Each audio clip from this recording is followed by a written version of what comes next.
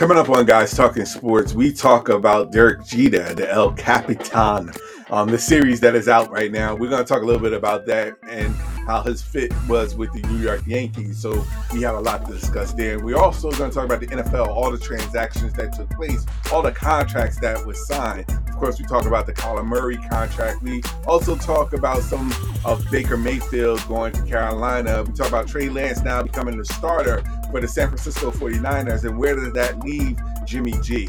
My co-hosts, Nice and Smooth, Ace Catwell, and Earl Ross join me on Guys Talking Sports, and that begins right now.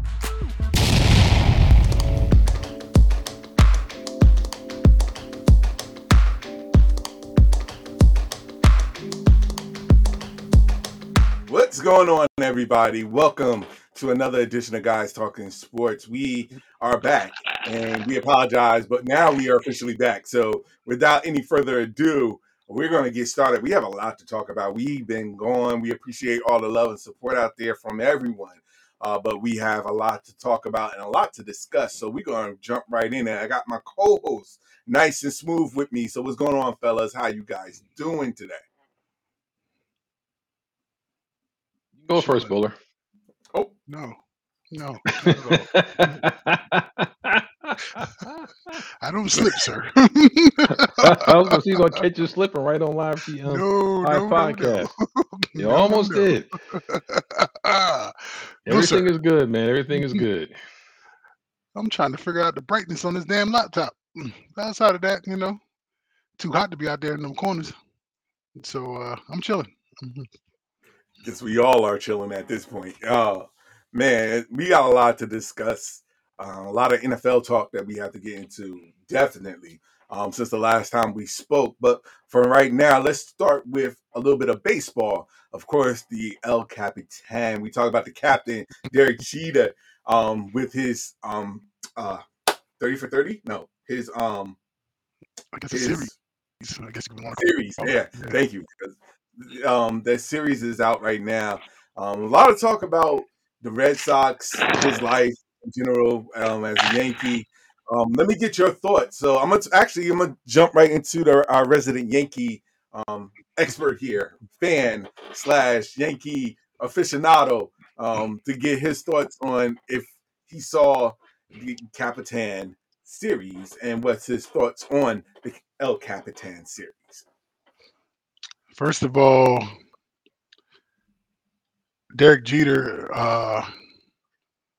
he exudes the confidence and the swagger of a mulatto American that's out there in them streets.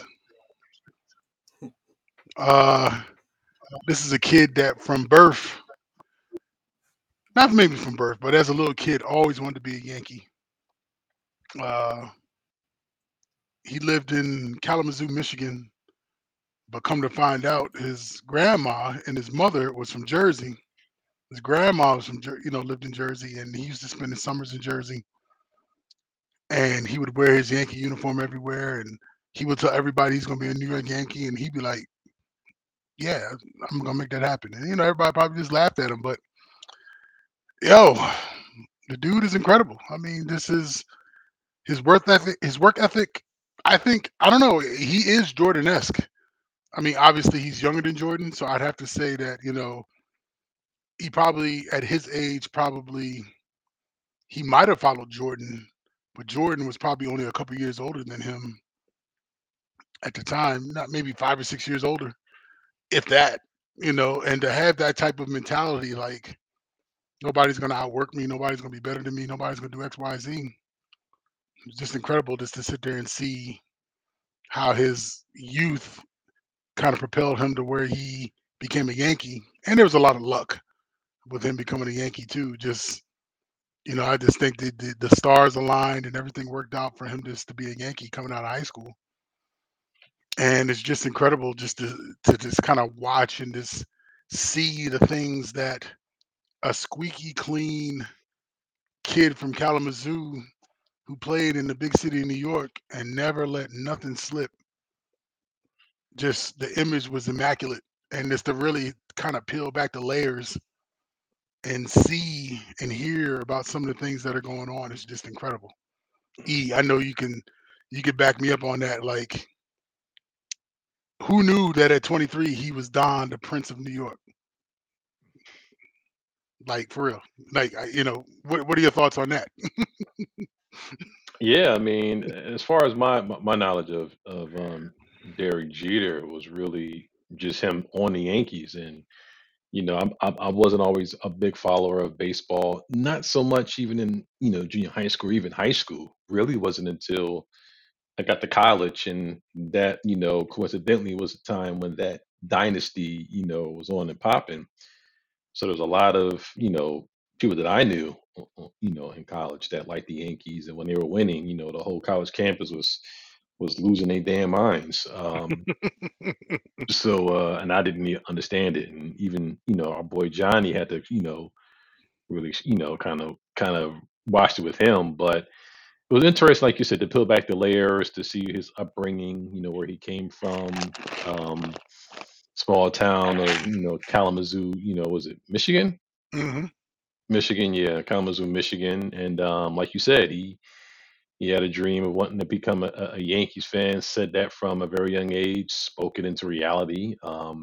Thankfully, none of the other teams I was ahead of them drafted him, and he all Right. passed up on other folks. But he wound up with the Yankees, and it was interesting to see the genesis, the birth of him, in the minors, where he said he was terrible, and then to see how you know he got the confidence in himself. His game started getting better, starting holding his skills, and eventually went from you know single, double, triple A, and then eventually got called up, and you know was a little shaky in the beginning, but eventually went on after his first full year, which I guess we'll see in episode 3 and 4, where he won his first World Series, and the back and forth between him and Cashman, and it's going to be interesting to see how the story progresses. Like you said, I didn't know about him hanging out with Diddy, and Right. back in the day when when the real bad boy ran New York, and Right. how he did not get caught up in all the shenanigans and all the whores that was out there is amazing. But Yeah. What's really crazy is that story he told when Diddy told him to come to the club that night when J-Lo was with him. And he's like, "Nah, I got a game that night." The next morning he went home to go to sleep, and come to find out that was the night that Diddy had that shootout outside of the club. And to think Jeter would have been mixed up in all that if he was there. Just like, he just makes all the right decisions, it seems as though, so far within the confines of the series. It's just crazy. Like, he said that back in the day, he said if social media was what it is back then, he said he would have been all in the tabloids and all that type of crap. He said back then people was just having a good time and partying. Wasn't nobody concerned about who was in the club and doing all that type of stuff. It's well, crazy how things have changed in the past 20 or 25 years. yeah, a couple of, and he said he was going to clubs, every night, which I didn't know. But I mean, back Right, then you're young, it was the middle to late '90s. The scene in New York was really killer. I mean, hell, I mean, a couple of them clubs he name dropped, we we've been to, so we've seen some stuff. So yeah, hmm yeah, he was dying the prince, and it's just very interesting to see really the backstory behind him and kind of know a little bit more about him, his family, his parents, his sister, which you really don't hear too much about. I've seen her and his parents at some games before, but just to really get the real backstory about him, which he keeps pretty guarded and for a right, good reason. right. But I mean, I love the director. I watched the pre-show. I don't remember his name, but I love the director.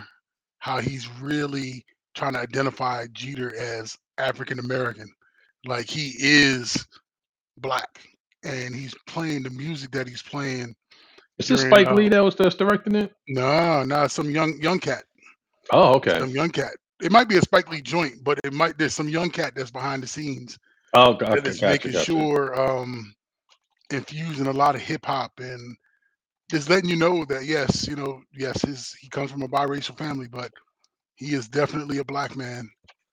And it's just they in one of the scenes they were playing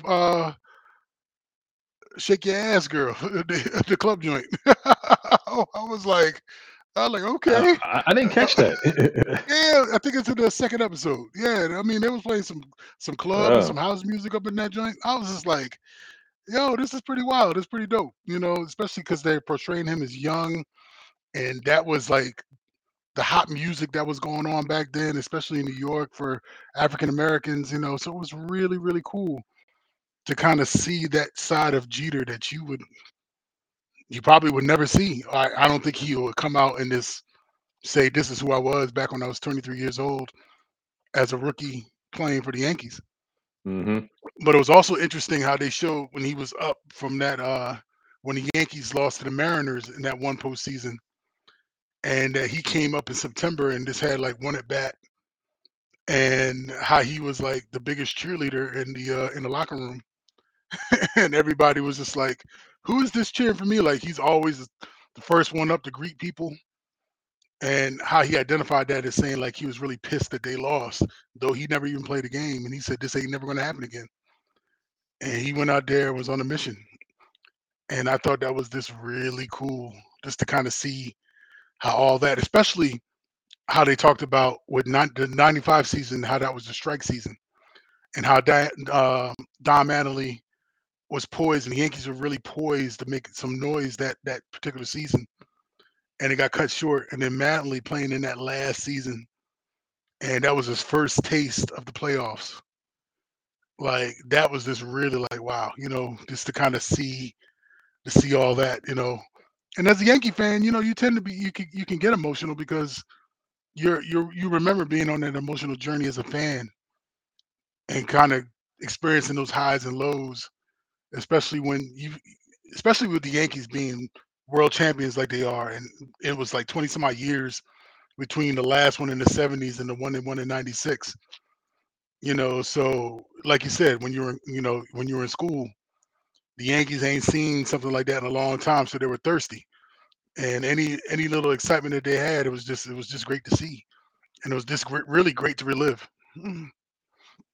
Yeah, I mean, that this episode 3 is going on right now. Episode 4 is going to be after that, so I definitely have that stuff on record. So I look forward to watching it. It's very interesting and very interesting to see. I mean, they've done a series about Darryl Strawberry and Doc Gooden, two guys, for the Mets who were I don't want to say have similar backgrounds, but the way they came into the league, and being the young gunners, how their paths went left while Derek Jeter, stayed on the straight and narrow. So, I mean, I'm just interested to see how their careers differed and how it would have been if Doc and Straw had stayed on the straight and narrow and not got caught Right, in all the, the high life and the partying and stuff in New York because it can get to you.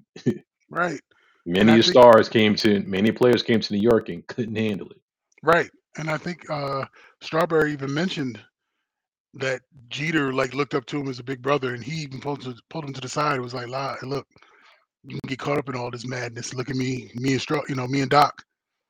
We're hanging on to the Yankees just so we can win a World Series ring, and they both did. Yeah. You know, but it's like the things that they could have done on their own with the Mets, if, like you said, if they would have just stayed clean and then get hooked on the coke. You know, it's crazy what coke can do to you. All those highs, but them lows are so much more low than them highs, man. I know. took a lot of good baseball away. Yeah. So Nah, I completely agree with you. uh, nah, but the thing but for about it, real, you really should, if you have some time, like when you're working, just have it playing in the background.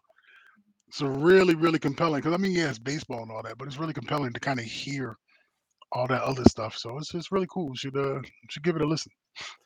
yeah, no, but the thing, I think what it is that, and like you said, it's fans, of course, is going to always watch this because it's a compelling series. I think that overall, from like a casual fan or from a baseball fan who is not a Yankees fan, I think it'll give them a different perspective of how the Yankees were, and give a sense of more respect, with mutual respect for Derek Jeter as a whole, how he incorporated certain things in his lifestyle and while he was a New York Yankee. So I think that it'll help not put the Yankees as always the villain.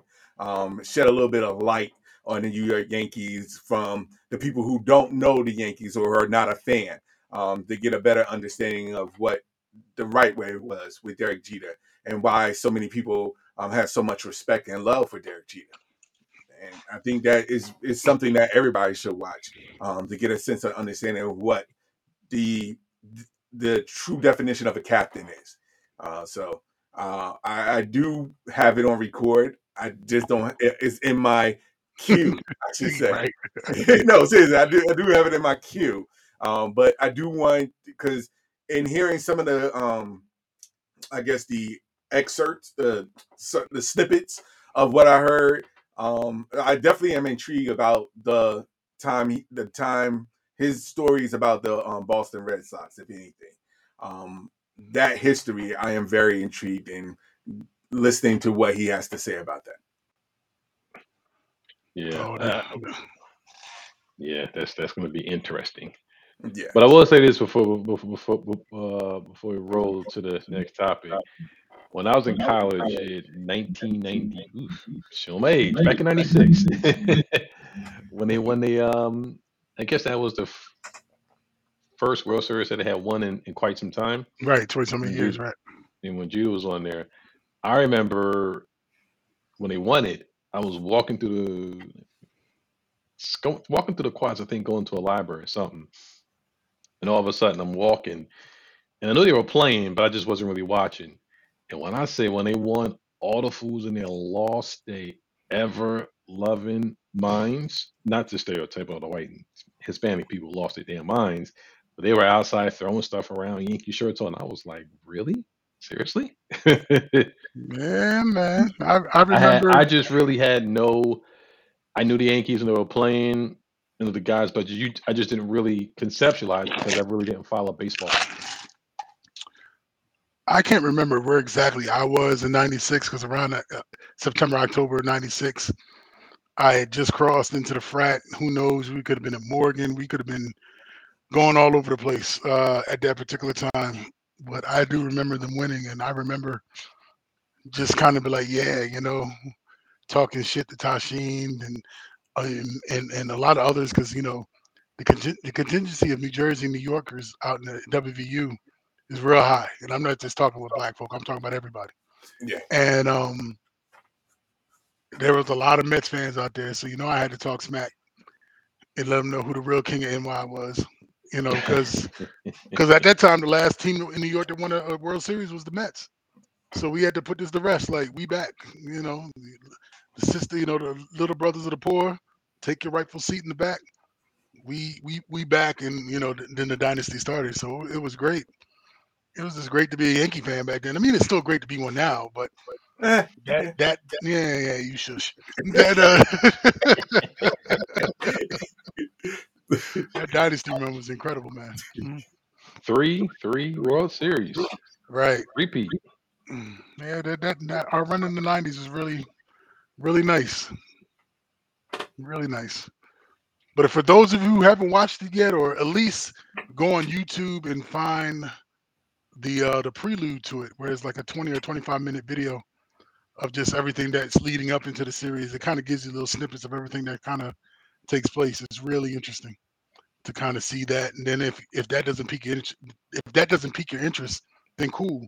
But at least you'll get an idea of what is all going on in a particular series. Yeah. And I hate the fact you got to wait every Thursday to watch it. And not so much every Thursday, dude. You got to wait till like Thursday at 9 or 10 o'clock before it even airs. Like, I got to watch this tomorrow while I'm doing nothing at work. Yes. Yeah. I don't think you want to say that live. Oh Well, I'll be doing something, maybe on my lunch break. Yeah, but it's definitely an intriguing series that if you haven't checked out, please, you should go check it out. Get a sense of learning a little bit about the history of Derek Jeter and the Yankees as well. Um, we could continue talking about the series, but we do have a lot of NFL that we have to get started and talking on. There's a lot of transactions, a lot of changes, a lot of contracts being signed with clauses all over the place. Um, so let's work our way back. So let's start with the recent news. Kyler Murray, of course, receiving his contract, but with an actual clause in the contract where he will have to study, I believe it's 4 hours a week of football play. Uh, um, that clause, I mean, he did sign it, so but that is a clause in place. So let me get your thoughts about this Kyler Murray contract, about the clause that was added. Quite frankly, do you see a problem with it? I do. And before I get to that part of the contract, Okay. I'm not 100% sold on the fact that Kyler Murray may be well worth all the money that they're giving him. Hmm. Interesting. Okay. Um, just to say the least, because he's a guy that gets nicked up, and he's hot in the beginning of the season, but he always gets nicked up and cools off by mid season, and question marks whether he plays at the end of the season. But that's my personal opinion. I'm not sure, and I don't think the Arizona Cardinals really, really, really wanted to give him that money. But they might have been caught between the proverbial rock and a hard place. So kind of damn if they do, damn if they don't kind of situation. So, Right. but in my opinion, I have a problem with it enough that he signed the contract because that's telling. And I know he got there and made this. He got there on the podium today and made his comments and saying anybody that thinks they don't study is disrespectful, blah yada yada yada yada. But then why did he put that in the contract? They didn't just pull this out the friggin' air. No one has this, as far as we know, clause that they're mandating at least 4 hours, not in the stadium, not in practice, at home. And Mhm. apparently the tablet or whatever he gives them can tell whether or not he just has it on and not really paying attention, or I guess a tablet, can calculate or tabulate the activity and and if he's breaking down the film, which is really interesting. I'm curious about the software they got to can do that. I have an idea of what it is, but I'm curious which one they're using. Anyway, the fact of the matter is they have to put that in a contract. That's problem one, which means no matter how you try to slice it on the podium, you got a problem. Now, Cliff Kingsbury said he had nothing to do with negotiations and he was just an actor standby. The only way the GM and the owner allowed that verbiage in a contract said they had to get it from somebody. Either got it from your QB coach, the offensive coordinator, or the coach. They got it from one of three. They might have got it from all three because only the coach is going to have the authority to tell the GM and the owners that information. So Mhm. so it's a telltale sign, boy. You don't do your homework. Hey, don't get mad now that it's got leaked to the media and folks are, you just got exposed. I mean, yes, you're an electrifying QB. Yes, I think was if I had to guess, and trust me, I'm no offensive coordinator. He's probably one of those types of jokers that probably is a product of the air raid and is a product of one read type passes. And if that particular read isn't open, he probably doesn't really know how to really go through his progressions very well. And maybe that's what they're trying to say. It's not that he doesn't study his playbook, but he does have some really dynamic receivers. So maybe more times than not, his first read may be open, especially when you have somebody as what's the receiver's name? Can't think of his name right now. Their number one target. He's suspended, obviously, but who? Or we can't hear you. You muted. Hopkins. Yeah, Hopkins. Right, Oh, Hopkins, yeah. right. And you have like arguably one of the top wide receivers in the game. It makes it kind of easy when that's your primary target. And a lot of times with tight ends now in the league, just like with damn, I'm just really drawing blanks all over the place today. The QB for the Ravens. Lamar Jackson. Yeah, there we go. His tight end, Mark Andrews, is his safety net. And a lot of times tight ends in a lot of these offenses tend to be open. So when you have to now utilize other wide receivers when your top target is out and you don't necessarily know how to read your progressions very well, what happens? You tend to scramble. You tend to get, like you said, you tend to get nicked up, and his progress and his play tends to slip after so many games. So maybe that's what I'm thinking. He's been he's had the benefit of having arguably one of the best receivers in the game, and now he's out for the first 4 to 6 games. What is he going to do if Hollywood Brown, who now is hurt right now due to hamstring, is not even practicing? And they lost I think they lost their slot receiver in the off season. So I think they lost Christian Kirk. So then what are you supposed to do when you don't have a true number one and you really now got to read the field? So I think that's what I have to guess that's where they're coming from as far as, you need to study because your safety blanket ain't there. And they know, and a lot of teams know. I mean, even like with the Ravens, everybody knows Lamar Jackson loves Mark Andrews, but somehow or the other, because of Lamar's running ability, Mark Andrews still tends to be wide open because you don't know what Lamar's going to do. But with Murray, Kingsbury is not necessarily trying to make him a mobile or a running QB. He's trying to make him more of a pocket passer, but didn't have the ability to run. So the styles of play are totally different. So I think that cornerbacks now will have a better chance of stopping these receivers because they're not as dynamic as a Hopkins. But what do I know? I'm just an armchair quarterback just like everybody else. Or armchair coach.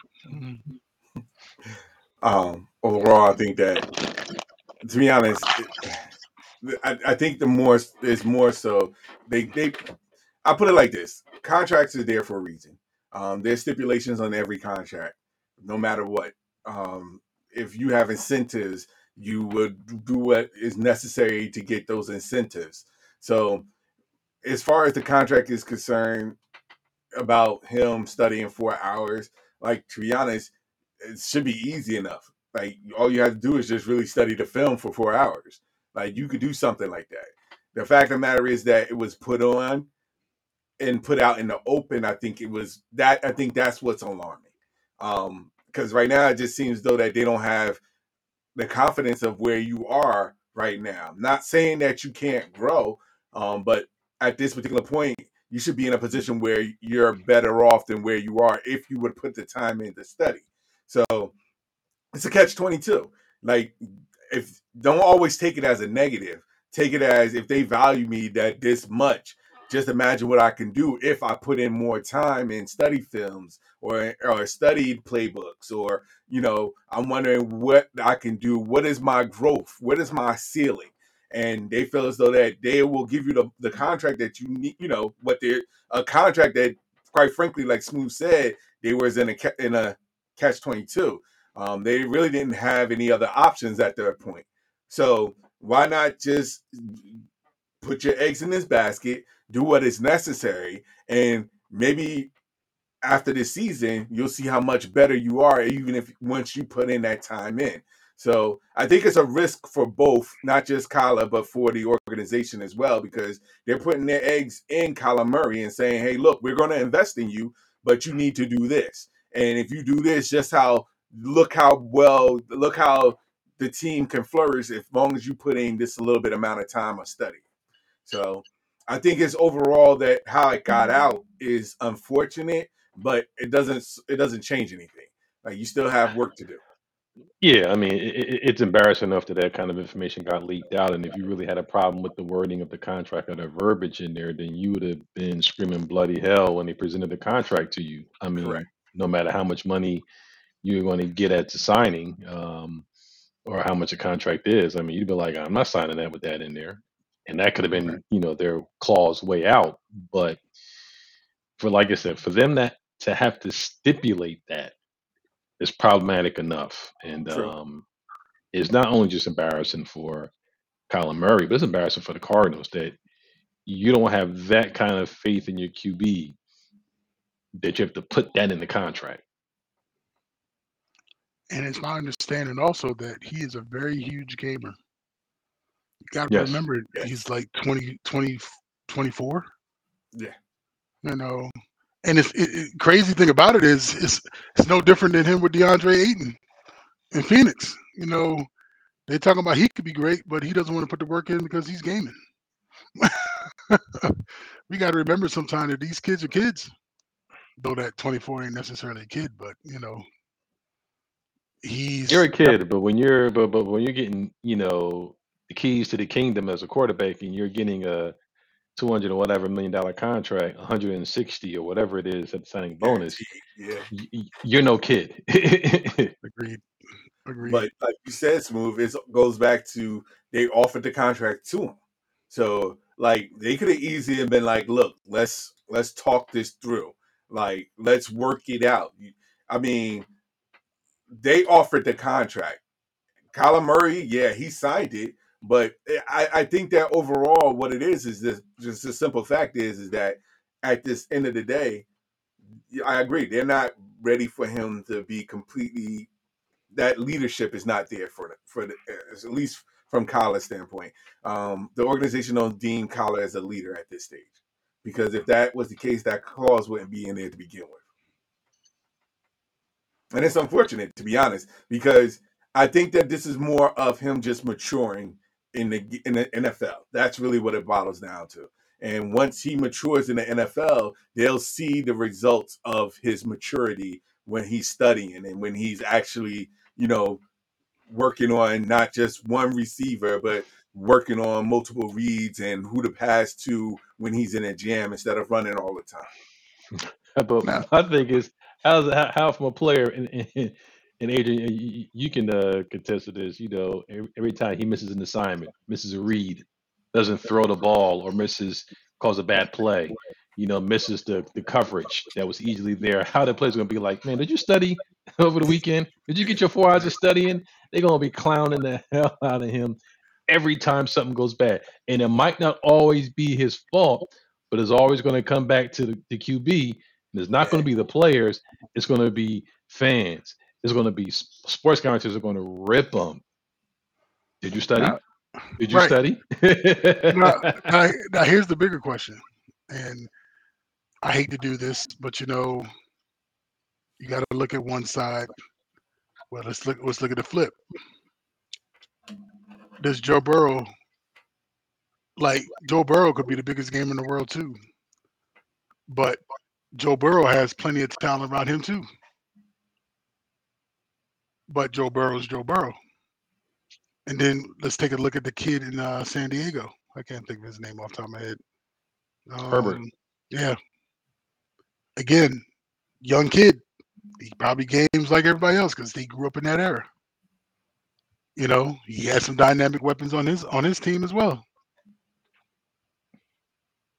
I'm not trying to go there, but do you think that when it's time for Burrow and it's time for Herbert, will they throw some silly, stupid clause like that in their contract? And Herbert hasn't done anything more than Kyler. To be honest, if that was the case, they would have done it already. I think that the organization is completely, satisfied with the progress that Joe Burrow or Herbert made at this point. I don't think that the Cardinals is completely satisfied with where Kyler Murray is. And I think that they believe that he should be in the top discussion as one of the top quarterbacks in this NFL right now at the young age of where he is. But the problem is that obviously they see signs of something where he is not elevated himself. So that's probably one of the reasons why they have the clause intact. I'm not knocking the fact that they put the clause in, because if they see great value in him and he's underachieving, where they feel as though that he can do so much more, then by all means do what you have to do, because it's a business. But the thing about it is that if you're going to do that, then it shouldn't have never gotten leaked out. I think that's really which goes back to what I believe is the biggest issue, the fact that it got leaked out. Like I said before, there's so many clauses. I'm pretty sure that there's clauses on other players' contracts that, of course, you can, like, for example, like, and we could talk a little bit more about it later, but NBA, like Zion Williamson signed an extension contract, but he has to be at a ideal weight limit. Come to find out, so there are so many different clauses out there that are out there. It's just a matter of it being leaked out in a right way or a wrong way. Some people, something like this, everybody's going to take it as the wrong way because it goes a negative against Kyler Murray. Yeah, and just to finish up on this, to answer your point, Ace, I don't think so. And you haven't had anybody up to this point that we are even aware of that had that clause in their contract to sign. I agree with you. I don't see, I haven't heard anything about Joe Burrows, Mac Jones, or anybody. Hell, even Daniel Jones. Jeez. And But this is contract year too, right? yeah. So but it goes back to preparation and you're taking the game seriously. And it's also, I don't like the fact that that language got put in the contract out, like you said, A, that it got out, but B, the contract and that language being to a person of color who happens to be a QB for the Cardinals. Now, we always had the stipulation that a all a lot of QBs of color all rely on their athleticism. They might not be smart enough to read the playbook. We always heard of the Wonderlic scores and all this stuff when they come into the combine. Something like that, I'm hoping is just a one-off in this case, but it also will give some people um, more ammunition to say that QBs of color might not be able to want to read the playbook, or might not be able to recognize coverages, or might not taking the stuff home to study. Now, you could have other QBs, no matter the color, but I hate the fact that it got tacked on his jacket as a QB of color, and then the fact that it got out. And it doesn't help that he's not your average height QB, and and it doesn't help that he was picked 1-1 overall, and it doesn't help that the Cardinals drafted a QB in the first round the year before and said screw that, and we're going to go after him, and then it makes them look really bad if said QB that they didn't even give a chance to develop, and they just toss to the side, and they turn around and go to this guy, and he just turns out to be an average QB, and it sets them back so many years because they could have had different players drafted at different times to help the organization be better than what it is. Yeah, true. And quite frankly, the one person that I would be completely not sure, but the one person that should be in complete turmoil about this is the QB coach, because right now it shows that you're not really doing all those years you had Kyler Murray. Like, what is it that you have done to help him progress? And when a contract like No, no, no, no, no. I agree with you, but I think that goes on Kingsbury too, because you got to remember he was a QB at Texas Tech. It's his damn offense that Kyler's running. I just wanted to put that out there. yes, that is true. Which goes again, the QB coach and the head coach should have some type of what's the word I'm looking for? Ownership of this as well. I think that is something that needs to be addressed as well, because quite frankly, you can't expect all that the expectations should be not just from the quarterback, but from the QB coach and the head coach as well, to the point where if you're putting this offense together, you should be doing whatever you can to help bring this offense to the next level, especially as a head coach. That is something that you put together. So you should be doing whatever it takes to help Kyler Murray. And starting off with a contract clause, even if that contract clause wasn't even in place, like that should be something that you should be focusing on with Kyler Murray. Like, hey, look, put some time in to study what I'm trying to tell you, or these playbooks. Put some time in. Like, I get that the fact that you want them to be adults and everything, but this is also your coaching career on the line as well. Well, I would say this: Lamar Jackson, you're obviously next man up. You're going through contract negotiations. I, I I pray to the holy heavens we don't see that language in your contract. Nah, they ain't gonna put that because Lamar's already won an MVP. Lamar finally won a playoff game, so he's progressing. Last year was not that great of a season for him, but as far as the Ravens' offense, if he could just develop a little bit more of a more vertical threat of a passer, Lamar will be crazy. Let me Because ask you. Okay. go ahead. No, go ahead. No, let me ask you this question. Do you think that going forward, and when it comes to rookie quarterbacks or quarterbacks that's just rookie quarterbacks or first year quarterbacks, you think that going forward, that these type of clauses is going to be added to these contracts going forward? I don't think mandatory study time will come into their first contract, but I think they will evaluate them and see how their work ethic and how they kind of go about handling themselves on the gridiron and off the field will determine whether or not they want to put something like that in the contract. Yeah. Because if they see the potential, like both of you were saying, if you see the potential, you could quietly say, I'm putting this in there. Just like they put, like for NBA players, they put no motorcycles in the contract because of Jay Williams. And Ben Roethlisberger when he got into his accident. Luckily for him, he didn't really get hurt too bad. But you don't play basketball in the off season because you could tear your Achilles or mess up your knee, or you can't go parasailing or surfing or any of these type of things because your intellectual property of a general manager and an owner of a particular sports team or a governor. I don't want to say owner, whatever they want to call themselves now, whatever. And technically, you're the reason why people come to games to watch because they want to see you, and you can't be doing stuff in the off season to hurt yourself. Well, then you say, well, gaming, I ain't hurting myself. I'm just gaming. But when you can get a scholarship to college to game, this shit is serious. I mean, that's all I'm saying. If you could put in the hours to be good enough in video games to get a scholarship to go to a university or a college, then gaming is some serious shit. And some folks are just addicted to it,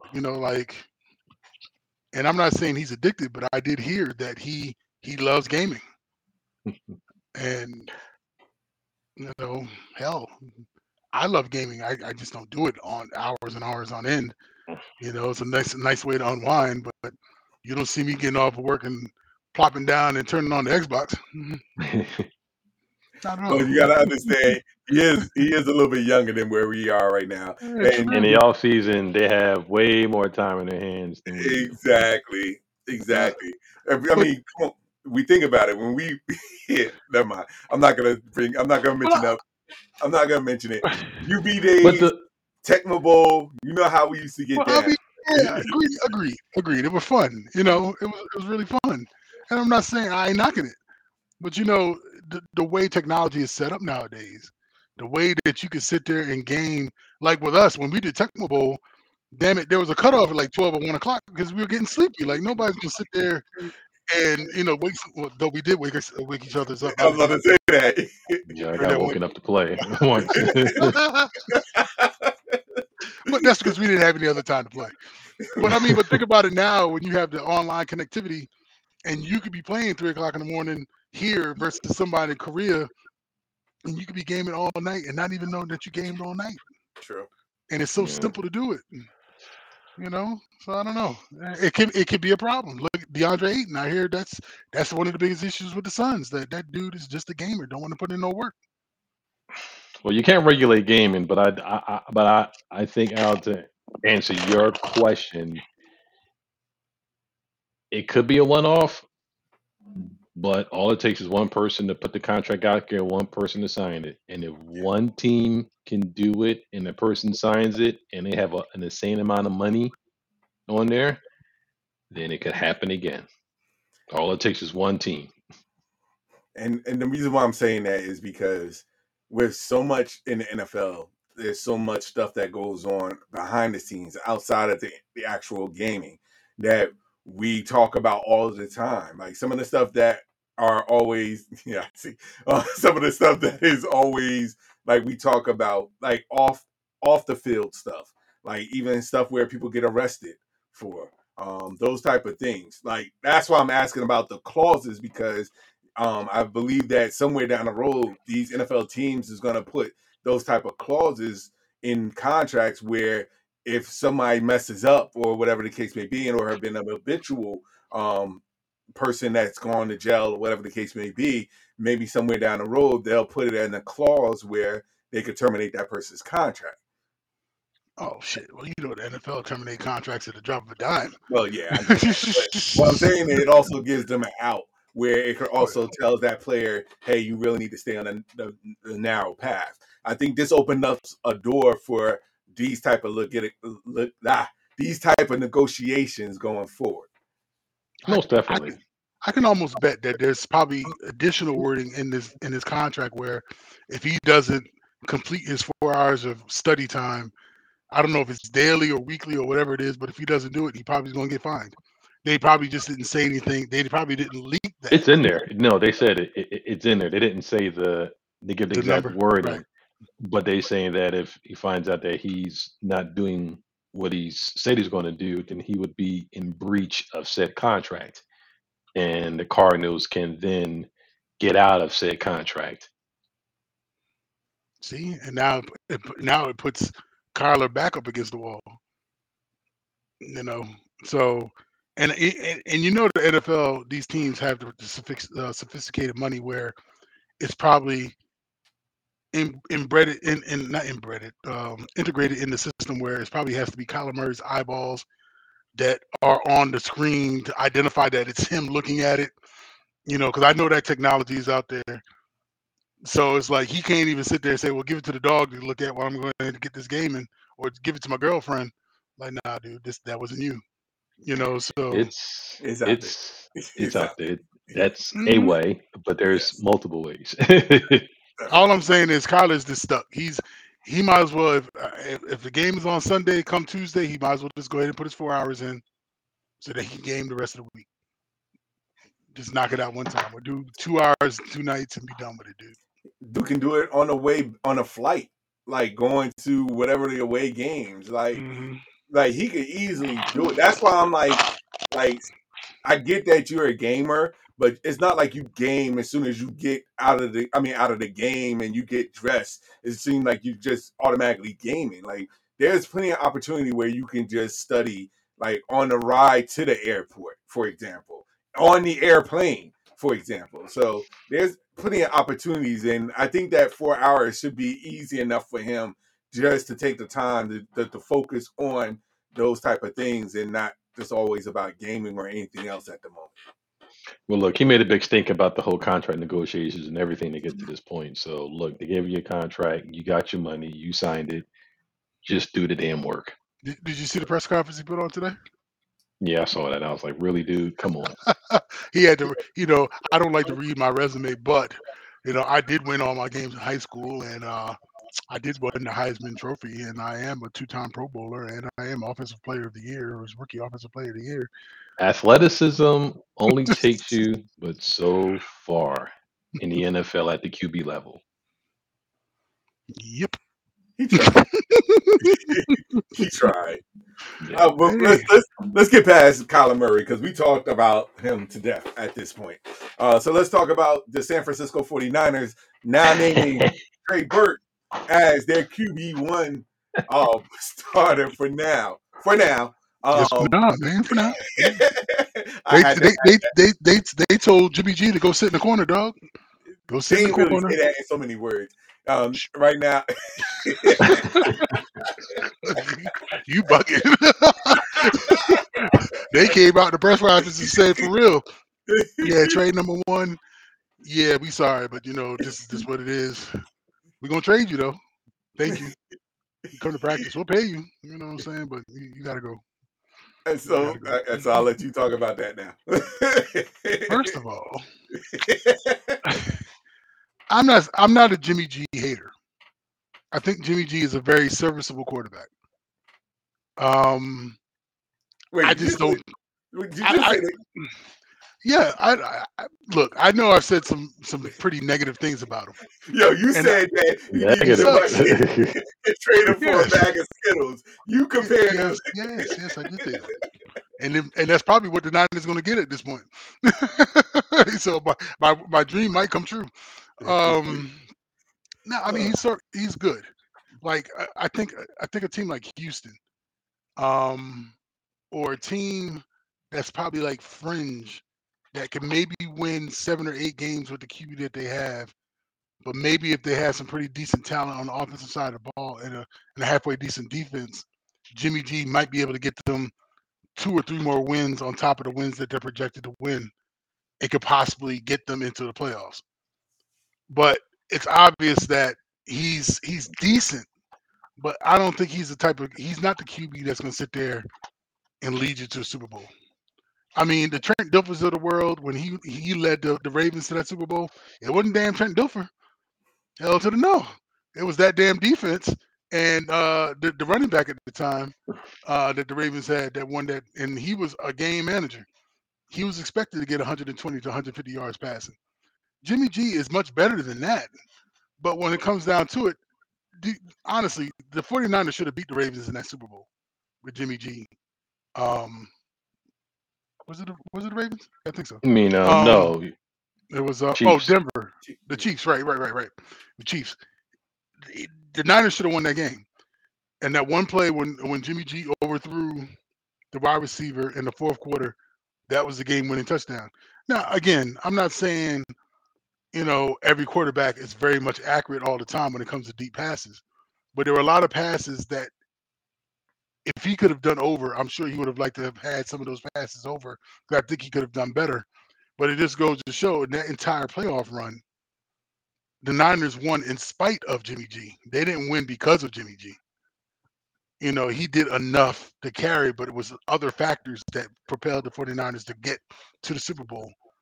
And he just was average as a QB. Now, Trey Lance being a quarterback gives the 49ers some options, gives the 49ers some dynamics that Jimmy G couldn't offer. Not to say that he couldn't have been that dude until he hurt he tore his ACL running a rock that one game, like the third game of one season, and he was out for the rest of the year. So he had some wheels, but obviously once you get hurt and you mess up your knee, that's a wrap. Look at RG3. He was never the same after he screwed his knee up.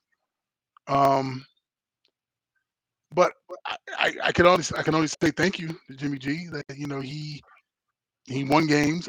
I will say that he definitely won games, but is this time you don't draft a quarterback that high and don't play him.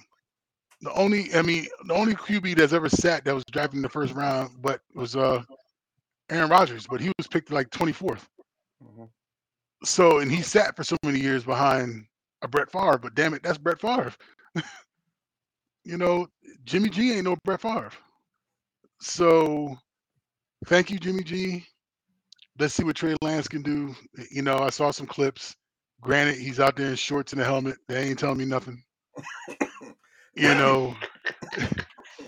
the games he did play last season, he looked okay. The offense was very vanilla, but it was more geared towards Jimmy G more than Trey Lance. But I'm curious to see what Shanahan and the offense have up their sleeve as far as plays and dynamics and what they plan to do and how they plan to go about it. Because I can honestly see them running a Ravens type of an offense, but Trey Lance is supposed to be more accurate than Lamar Jackson. And if you have an accurate QB running the Ravens offense, and the defense you already know is above average, I think the 49ers could make some real damage going into the season if Trey Lance is the real deal and cuts down and minimizes the mistakes and doesn't put the 49ers in bad positions. Then sky's the limit for the team.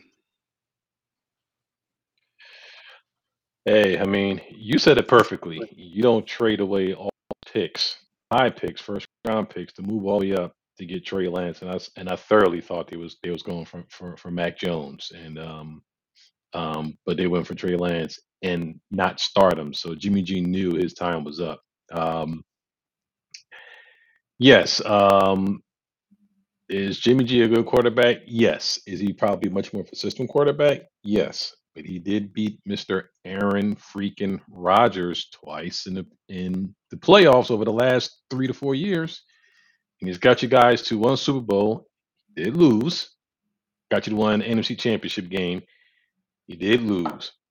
But it's a lot more than a lot more QBs in this league have gotten up to this point. Um, Yeah, what else are we going to say from San Francisco 49ers? Had to start the kid. Mm-hmm. Would we have preferred to see a little bit more from him? Yeah, I mean, it's going to be an unknown commodity, but hopefully the Shanahans, know what they're doing and they've seen enough of this kid in practice. He could wind up being like Patrick Mahomes and come out and just light it up. I Right. mean, sometimes you just don't know. And Jimmy G has been a good quarterback and has gotten the 49ers. The last QB they got the 49ers into the Super Bowl was Kaepernick. And it didn't work out well and they let go. But still, the kid better that's a lot of pressure to put the kid on. If he doesn't at least playoffs is one thing, but if he doesn't at least make a deep run in the playoffs with over the next 2 or 3 years, there's gonna be a lot of people looking back and see, well, you had a good QB in Colin, in Garoppolo that got you to the NFC Championship game and lost. It got you a Super Bowl and was one bad throw away from winning it. So this Mm-hmm. kid better be the second coming of Patrick Mahomes or fucking Aaron Rodgers. If not, them Shanahan's are going to have some hard looks from the ownership because they gave up a lot to get Right. that kid, and I think they wanted Mac Jones more so than Trey Lance, who was much more of a proven commodity. You got a really unproven commodity. He better hit because if he don't, and you don't have Jimmy G and he's not good, I they're going to lose their jobs over this one. I feel you, and you're right. I think they're gonna do. I think they're gonna be dynamic in the sense where they probably take the Mac Jones approach, how the New England starting them off really nice, easy, safe throws. Don't get too complicated with it. And then as the season progressed, you really saw Mac Jones really start putting on the show. And I think Mac Jones is going to be a really, really good quarterback in this league for Oh, years to come. oh, I think he's Yeah. gonna have a hell of a season this next Yep. season. And I think but the only dynamic is with Trey Lance and his legs. I think that's where not the RG3, excuse me, the Lamar Jackson comparison will come into play. I don't think they're going to make it so that it's a focal point. I take that back. I truly believe that the Niners will have a dynamic rushing attack if the offensive line is how it has been in the past. If their offensive line is rugged, I think they will run the ball. I think they will run the ball a lot, and I think you will see a lot of uh, what the hell? Not play action. Read action. RPOs. Yeah, yeah, a lot of RPOs. Um, but I also see that you might see Lance pull it and run it sometimes, just because you have to respect that he can run the ball. And if you don't respect it, Just like how Kaepernick did back in the day when he was on fire. Even teams understood that he could do it. And just like Lamar Jackson is doing it now, Lamar will still get you 100 and something yards a game running. And no matter how much our boy Shad might hate it, you got to respect that he can do that sort of thing. And if Trey Lance could do that and stay healthy, the 49ers are going to be lethal. Yeah, it's unproven at this point, but we definitely are looking forward to see what Trey Lance does. My question is really, where does that leave Jimmy G, and where is he going to go? I think that's really just going to be the interesting asset, because San Fran is, of course, is moving on for the future. So I'm more intrigued in what they're going to do as far as Jimmy G is concerned. I can see them, like, to be honest, I really don't see that many teams out there that's really gunning for him at the moment. You would think that Seattle, for one, would be an opportunity for him to go, but there's so many teams that hasn't reached out in regards to his services yet. I think ultimately, go ahead. I think ultimately the Niners aren't going to get any trades, and they're just going to have to ultimately release him. Now, with that being said, I'm curious. This may sound weird. I know the Saints just signed Jameis to a 1 year something deal, and they still got Taysom Hill, but I think they're really now going to convert him to a tight end. You trying to tell me if he wouldn't be a nice spot in New Orleans with all that talent and all that experience? That would be. That's if Jameis is really sticking up the place. Well, yeah. That would be if. There's a big if. That's if the 49ers are willing to hang on to him and pay him his salary, one. I mean, and technically they could, based off of the rookie salary that Trey Lance is on. So it's not like they're going to be handicapped with trying to pay Jimmy this season. But that would be a really dynamic landing place for him. And then you also have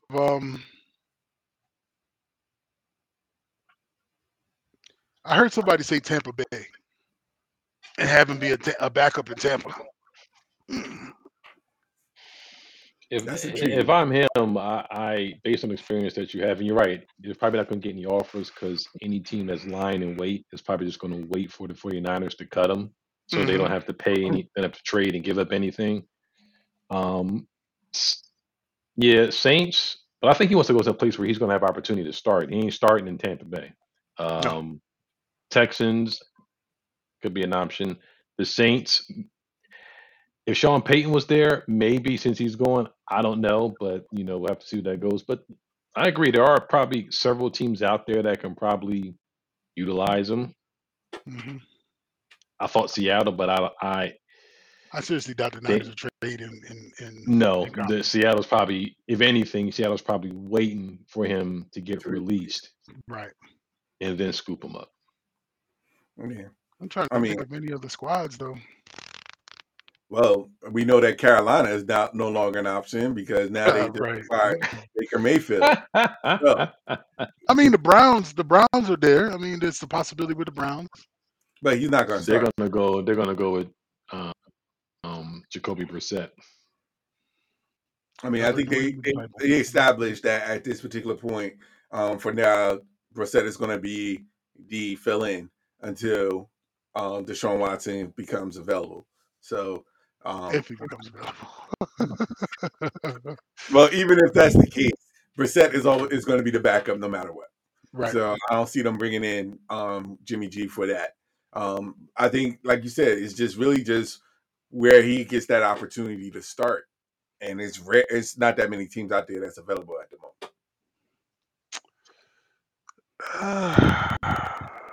Jimmy G. I told you he was gonna still be with the squad come training camp, man. Sure enough, they said that. Yeah, you're right, but he damn sure ain't starting. You're right about that. They told him you can go find a new marriage. Both worlds. Yeah, best of both worlds. They were like, "Thank you," but real quick, let me get your thoughts on Baker Mayfield going to Carolina. Finally, that saga is now complete.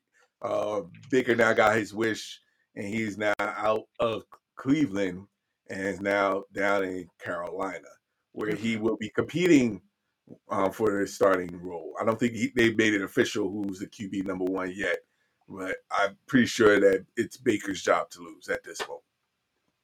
I mean, he's going against ghosts, and they're going against that the other rookie QB that I think they have, or the first year QB. It should be his. I mean, I'm happy for Baker because he's gotten out of that toxic situation. Yeah. You know, all the kid did was lead them to the playoffs the one season. Was playing hurt damn near all of last season. Was still trying to be that dude, but obviously, you know, he's just not respected. You know, and I hope he's able to redeem himself and really do something special in Carolina, because I like Baker because he reminds me of Favre. He has that gunslinger mentality, like, you know, nothing's going to phase him, but he's just not winning. If Favre were winning, I'm sorry, if Baker were winning, nobody would really care that he throws all those interceptions and does kind of stupid things. Because Favre threw a ton of interceptions too, but the dude just kept winning. He's the New York version of the New York Brett Favre. When that one Still season, you know, it was pretty good. Or the Minnesota version. Right. Yeah, the Minnesota version. There you go. Even better. It's gonna be that's gonna be interesting QB competition. I'm not gonna say I think it is the starting position over time is Baker Mayfield to lose, but I would not be surprised if Sam Darnold starts at the first game. He's been there a year, has a better command of the playbook. So I could see a situation where he starts, but that's a QB headache line in the weeds for the organization, because if you start Baker Mayfield, that could quiet some of the stuff. But if you start Sam Darnold actually looks good in preseason and in training camp, and then you put him out there, he's going to have a short leash. The first interception he throws or the first bad read he does, they're looking to yank him and put in Baker Mayfield. And the question is going to be, when is Baker Mayfield going to start? When is Baker Mayfield going to start? So in order to quiet a QB controversy, the Carolinas might almost be forced to push Baker out there if he's not ready yet. Because if you put him out there, there's really no QB controversy because Sam Darnold sucks and Matt Carroll just got there. So, I mean, right. But if you put Sam Darnold out there and they can be like, well, you just did all this to bring him in here, how long before? So that's going to be interesting training camp. Yeah. But don't forget, week 1, they play Cleveland. Yeah, that's going to be a good game. That is going to be the most intriguing game to watch. Before we round this up, Smooth, how would you like to see Jimmy G in that there blue? Oh, Giants. I'm just saying your QB is not all that great, and Jimmy G's out there. I mean, you got a halfway decent squad. You got some. Put like this: if Dave Gettleman was still running the show, that wouldn't shock me. However, they got some brand new boys in there, and they want to put their own pieces in place. No, they're going to go for something young. They'll ride out with Daniel Jones and go get a new QB in the draft if he fizzles out. Yeah, but what was Daniel Jones? What you trying to say? Isn't this they didn't pick up the 5th-year option, right? Nope. So he's playing. This is his 5th year. Yep. So Jimmy would be on the cheap if they picked him up, and then they could use Jimmy as a bridge, as a QB if you guys go out there and really have that crappy season that you're hoping that you want. They don't want to screw up anything if they have a crappy season and jack them off with a high draft pick. It could be like the 49ers when they got Jimmy G. He might come in there all of a sudden start winning games, and then now your draft pick. They want their own QB. They want a fresh young QB out of college. They don't want a retread. But you just said it yourself. He took you to the Super Bowl. He took you to the NFC Championship. That's for That's not y'all. a. We don't got those pieces in place that can do that. If we were a QB away from doing that, I would consider that. Mhm. But they got a whole lot of other things to worry about. Hold up, you got a halfway decent Saquon still. You We got don't Evan even know. Ingram. You got Evan Ingram, a tight end. Is he still there? I thought he's still there. No, I could be wrong. He might be still And you there. got some halfway decent receivers. We're not a QB away. He's like, Trust no, me, the Giants are not a QB away. no to Jimmy G. They Hell are no. in rebuild mode. They are not. They ain't that close. Oh, I hear you, man. I, and we can talk more about the NFL this upcoming season, OTAs, preseason. We still got a lot to talk about. There's some transactions out there that we still haven't touched on yet. But for right now, we're going to call it a day, and we're going to cut it off here. We'd like to thank everybody for checking us out. But fellas, let them know where they can find you at. You can find me on Snapchat, Twitter, and the gram at JE Ross, the number 7. You can find me at Cat Daddy 1963. That's Cat Daddy 1963 on Twitter. And of course, you can find me Twitter, Instagram, I am Al Qualls. Twitter and Instagram, I am Al Qualls. You can also catch Guys Talking Sports as we are live on YouTube. We're live on Twitch. We are live on Twitter Live. We like to thank everybody for checking us out. Make sure you subscribe. And show some love, show some appreciation. We really do appreciate all the love and support out there. But right now, we got to go because it is late. And until next time, next week, when we still talk Guys Talking Sports, we appreciate all the love and support out there for now. But for now, God bless. Have a blessed week. Stay safe out there. These streets are still cold. And again, free Brittany Griner, please. And we still got to talk about some of the stuff that's going on in the sports world. The Liz Cambridge thing with the LA Sparks we haven't touched on. We got a lot to talk about, but we are back. So until next time, you guys take care. God bless. Have a good one.